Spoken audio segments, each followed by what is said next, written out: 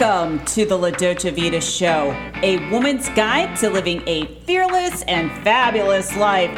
My name is Heather Pickin, and I am here to give you that winning formula so that you can get clear on your vision, stay true to your values, and break through those mental walls. Check out my free resources at heatherpickin.com. This podcast is brought to you by Fierce Femme Wine, a woman's wine that inspires dialogue for change. Visit fiercefemme.com. So let's get ready as we uncover the formula to your success in business, career, and fabulous life.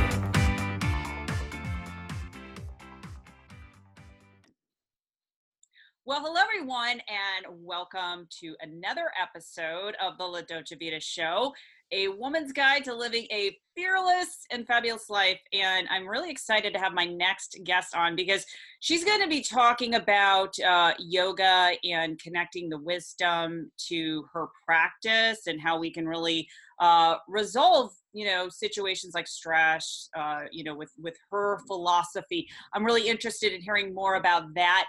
And let me share with you a little bit about my next guest, Kelly DiNardo. She's a freelance journalist and author of several books, including Living the Sutras, a guide to yoga wisdom beyond the mat, which I think is pretty interesting. She's also a producer, editor, and co-host of the Living It Up podcast and owner of Past Tense Yoga Studio in Washington, D.C., and she has written for the Oprah magazine, Martha Stewart Living, Health, the New York Times, National Geographic Traveler, and others. So Kelly, thank you so much for being on the show. Thank you so much for having me. My pleasure. Now, I have in my show notes that you're going to be talking about how you found wisdom in the Yoga Sutras. Okay, so you're going to talk about how you kind of found some wisdom and guidance. Now, I'm going to be honest with you and everyone that's watching or listening. I really don't practice yoga. I've actually I tried it once in my life, and I said, "Oh, I can't do this." But I've heard the benefits, and I want to keep in mind. Maybe you'll change my mind by the end of the show. How does that sound? I think that sounds good. I bet you I can convince you. Ooh, I like that. I like that. You're a woman challenge. Challenge. And yeah, exactly. And so you talk about the 5 off the mat yoga practices. Now, before we go into that, there's always a story. There's always a story how you probably connected to yoga, like the inspiration. So I was wondering if you could briefly share the audience how you came into this practice, why this is so important to you. Yes, absolutely. So I was working at USA Today at the time and training for my first long distance run. And I had before that a very on again, off again yoga practice. And when I started training for this race, I became much more consistent in my practice. And like most people, I went to yoga to change something. In my case, I wanted looser hamstrings and to not be so tight all the time. But I stayed on all of the other reasons that people stay on the mat. And at the time, I don't think I could have articulated it. It was in the beginning, for a very long time, it was just a physical practice for me. But over time, I started to recognize and see kind of the other bits of it. And so my first words of encouragement for everyone out there who are like, oh God, yoga, I cannot touch my toes, is that you never ever need to do a down dog or step on a mat or stand on one foot to practice yoga. Really, the practice of yoga as codified by Patanjali, who's this ancient yogic guru or teacher, is very simply a practice to still the fluctuations of the mind. So if anyone out there feels like their brain jumps from thought to thought, then practicing yoga is just kind of calming those thoughts down and being able to focus on one thing and be in the present moment. And you can certainly do that through a physical yoga practice, but for some people, taking a walk in the woods is their yoga practice, and that is totally fine. I love that. So it really is about the philosophy of yoga for calming your Yes. mind, aligning your body to the energy. So I would just say let's dive into it to talk about what those 5 off the mat yogic practices are. So you don't need a mat, you don't have to do the downward dog, which I appreciate. Yes. So let me just explain. So the way that the Yoga Sutras explain yoga is that there are 8 limbs or 8 practices. And one of them is the physical practice. So we'll just set that one aside and not put any pressure on anybody to do pigeon pose or down dog.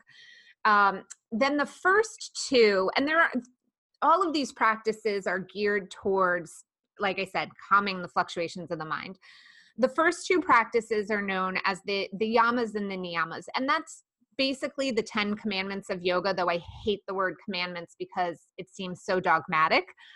But it's guidelines for how we should treat others in the world and how we should treat ourselves. And so whether or not you follow yoga's 10 commandments or their yamas and niyamas, or you create your own, I think what's important here is that we all have a moral code that we follow.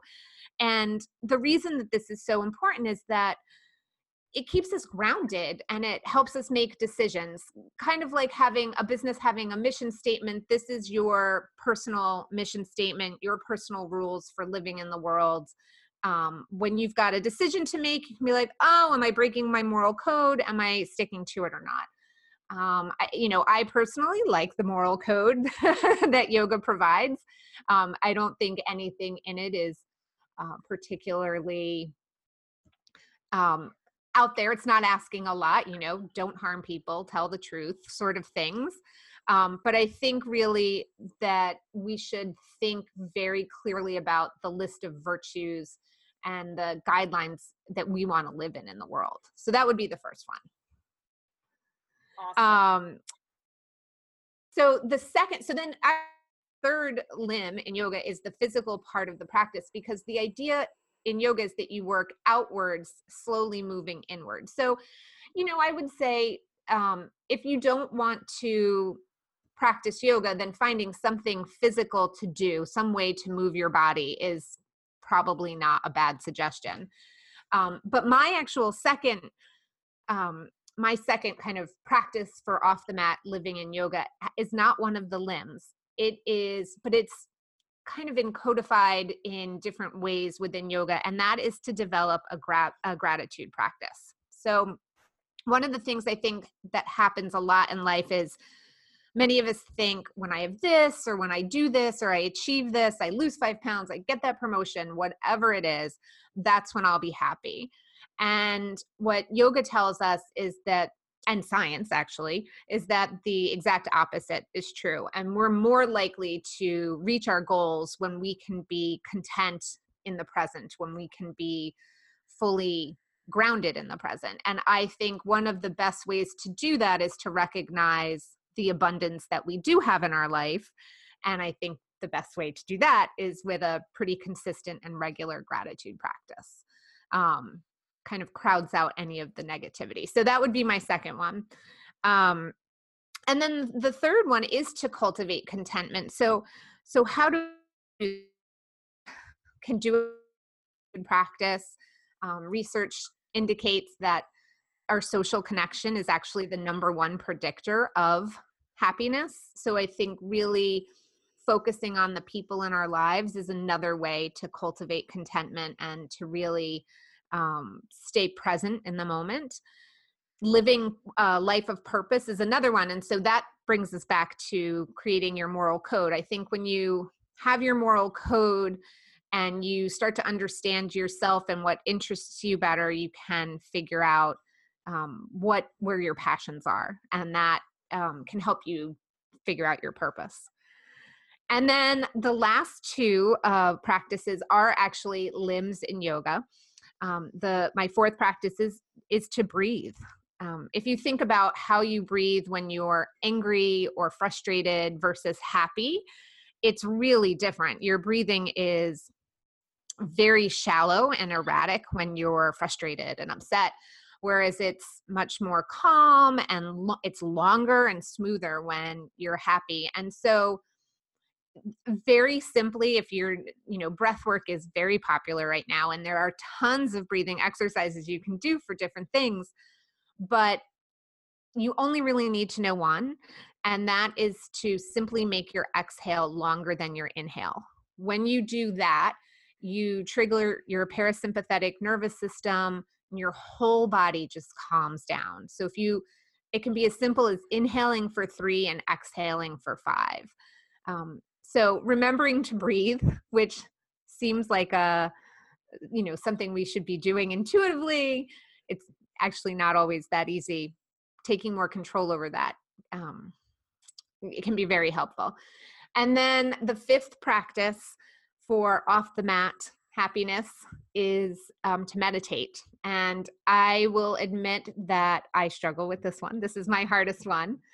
And one of the things I found really reassuring in the Yoga Sutras is that the last 3 limbs are actually all meditation, but different depths of meditation. So even the ancient yogis knew that some days we were going to struggle to stop thinking about our to-do list and tapping our foot to be done meditating. And other days we would just fall right into it. And so I think that ultimately is what is going to help us kind of still the fluctuations of the mind and become more present in the moment. So those would be my 5 practices. And that'll help you practice yoga without ever having to step on a mat. I love it. Yeah, you had me at being off the mat, so definitely sold on Yeah. that. And I definitely appreciate, we were talking about gratitude. That's something I definitely practice every day. Meditation, and the fact that Yeah. also explaining how the breathing impacts the parasympathetic system, because I talk about the nervous system and how you actually have to rewire your brain if you want something different, and how our nervous system, particularly Yes. the sympathetic system, gets triggered when we're in our I call it our freak out moment. We're in fear. So what you're saying is, really having this practice that we do will allow us to slow down, because I think now more than ever we're living in a world, it's so paced and people can't keep up with it, right? And they're all over the place. Right. Yes. I think you're 100% right there.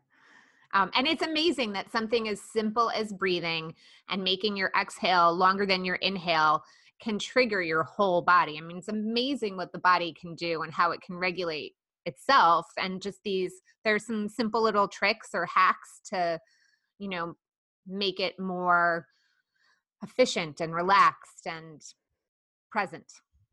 I like that idea, the whole idea of the breath work. So, like, for example, let's just say if someone is speaking, one of the number one fears people have is getting in front of an audience, and that, Right. they start feeling like all the butterflies. Or if they have an interview like this, maybe it's their first time. Maybe walk us through Right. that exercise right now in real time, so that I want to feel the benefit Absolutely. of that. Okay, perfect. Okay, well, if anybody out there is listening to this while driving, don't do the first part, but everyone else can do the first part, which is just to close your eyes and kind of take notice of where your breath is naturally. How does your breath feel?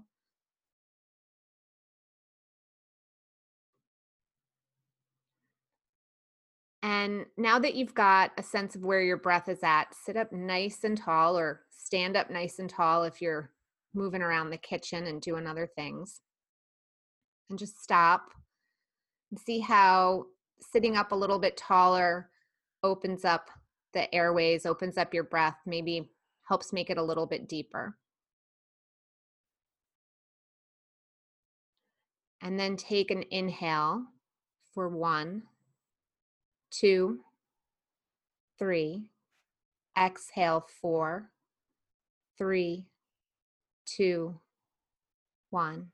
Inhale 1, 2, 3. Exhale 4, 3, 2, 1. Inhale 1, 2, 3. Exhale 4, 3, 2, 1. Inhale 1, 2, 3, exhale, 4, 3, 2, 1. And then just let your breathing come back to natural and open your eyes when you're ready and just notice how you feel. If maybe it's a little bit less scattered and calmer. I love that. I was doing that exercise while you were walking people through it. And I did notice Yeah. how I felt, just calm and paying attention to my breath instead of focusing Yes. on anything else. So it's like it really allows you to be present. And so when you're doing that, let's just say in this situation where you're about to speak on stage or maybe do an interview like this, you feel a little nervous. Right. Would you recommend Right. going through that same sequence? Because I think you took us, what, a total of maybe 4 times? Yep, 4 or 5 times. And so what I would suggest is about 10 breaths is about a minute. So that's it. That's all it takes. So anywhere from 5 to 10 breaths, and you can do it before you're going into a big meeting at work, or before you're going into the grocery store on a Friday afternoon, which is going to be chaotic, or if your kid's giving you a hard time, you're giving a presentation, because all it does is calm the body down so that we can react from a more neutral place rather than this excited, anxious spot. I love it. I can also see where it would be useful right before like a sales call. I know I coach a lot of Yes, people on sales, and to me, success always starts in your mind first. It's about connecting with yourself, absolutely. and I would find that this would be really, really impactful. Another situation, I think this would be important in let's just say if you have a fight in a relationship. I work with a lot of women. We work on their businesses, but all too often there will be issues in the relationship, and all of a sudden they just get so freaked out. They don't know how to manage their emotions or energy. But doing something like this would really be impactful because they're not focused on that situation. They're allowing their body to settle down. Absolutely. I think that's right. I think too, like this is the first step in meditation, right? People think, oh, I'm trying to meditate and my thoughts are everywhere and I can't control my thoughts. You don't have to control your thoughts in meditation at all. The whole point is to watch your thoughts and to say, okay, my brain just went to this thing I have to do.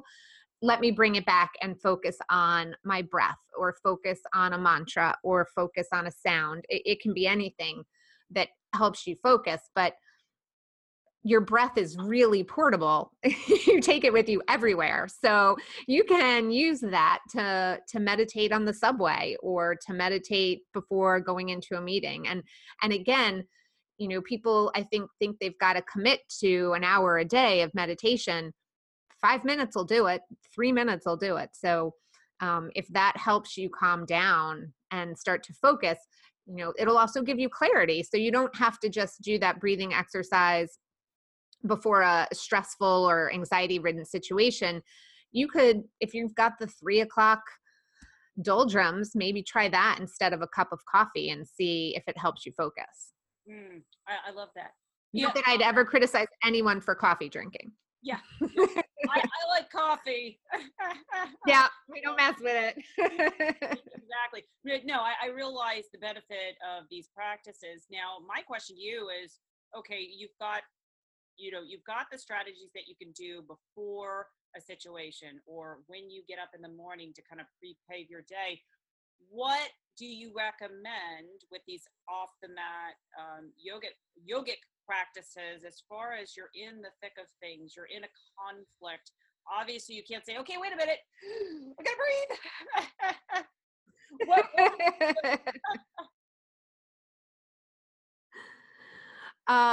Well, I think it's important for a lot of these. I think it's important to go into time and really think about them. Like, creating your moral code is not something you should attempt to do in the middle of a work meeting, or I would take some time to really journal about all of that. And in our book, in Living the Sutras, at the end of each explanation about what it is they're talking about, we give journaling exercises and things so you can actually apply it to you.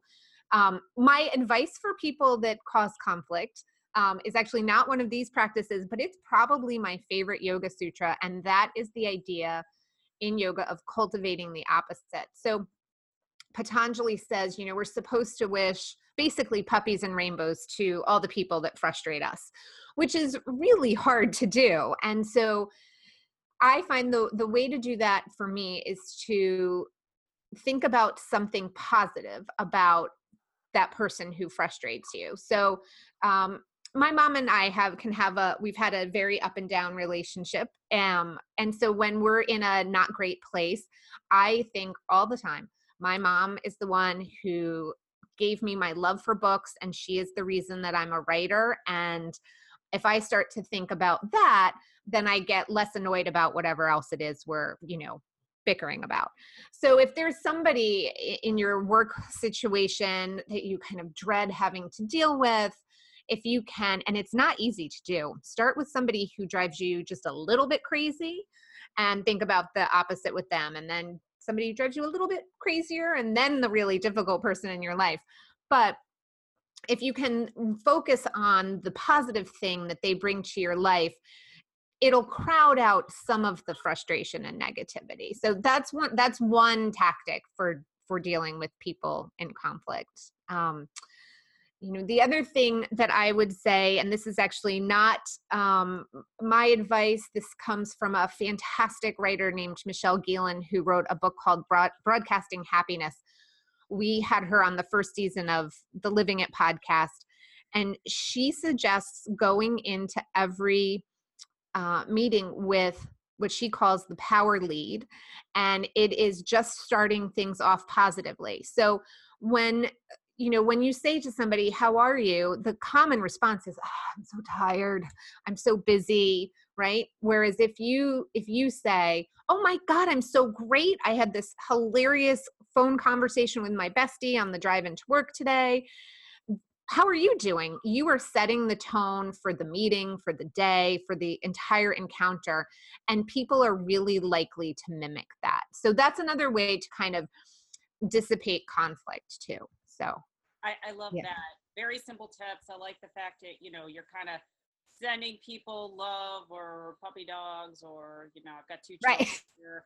I'm gonna throw some imaginary chihuahuas at you and shift that Right. energy. Because to me, it is really about shifting your energy on someone and letting go Right.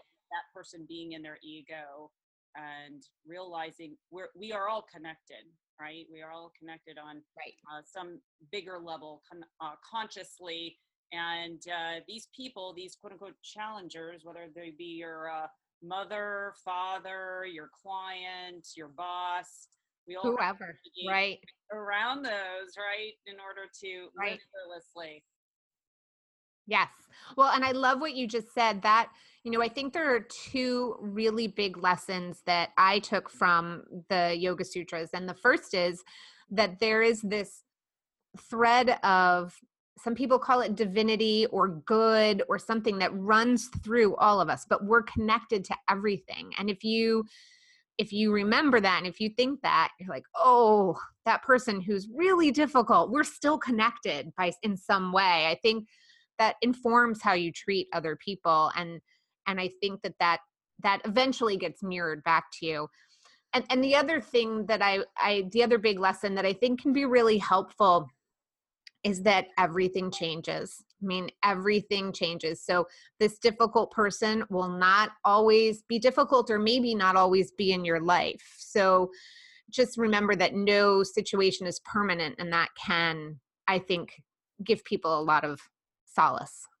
I love it. I love it. Kelly, this has been very impactful, and the tools that you're sharing with us today are so simple, yet so powerful. Anyone can use them and break through those Thank fears, you. those limitations. And where can people learn more about your work, your books, and what you're up to? Absolutely. So my website is kellydinardo.com, and I'm on Instagram. Please message me. Happy to chat. And on Instagram, it's at Kelly DiNardo. I love that. And we will put that in the show notes, whoever you're watching or listening to this. You can contact Kelly. You can follow her, grab her book. Until next time, this is Heather Pickin, and live fearlessly. Take care, everyone. Bye-bye. So if you like what you hear on this podcast, please rate, review, and subscribe. Interested in becoming a sponsor or learning more about leadership for women's performance using neuroscience or business coaching, contact support@heatherpickin.com. And don't forget to grab my latest book, The La Dolce Vita Formula, by going to fearlessandfabulousbook.com. That's fearlessandfabulousbook.com.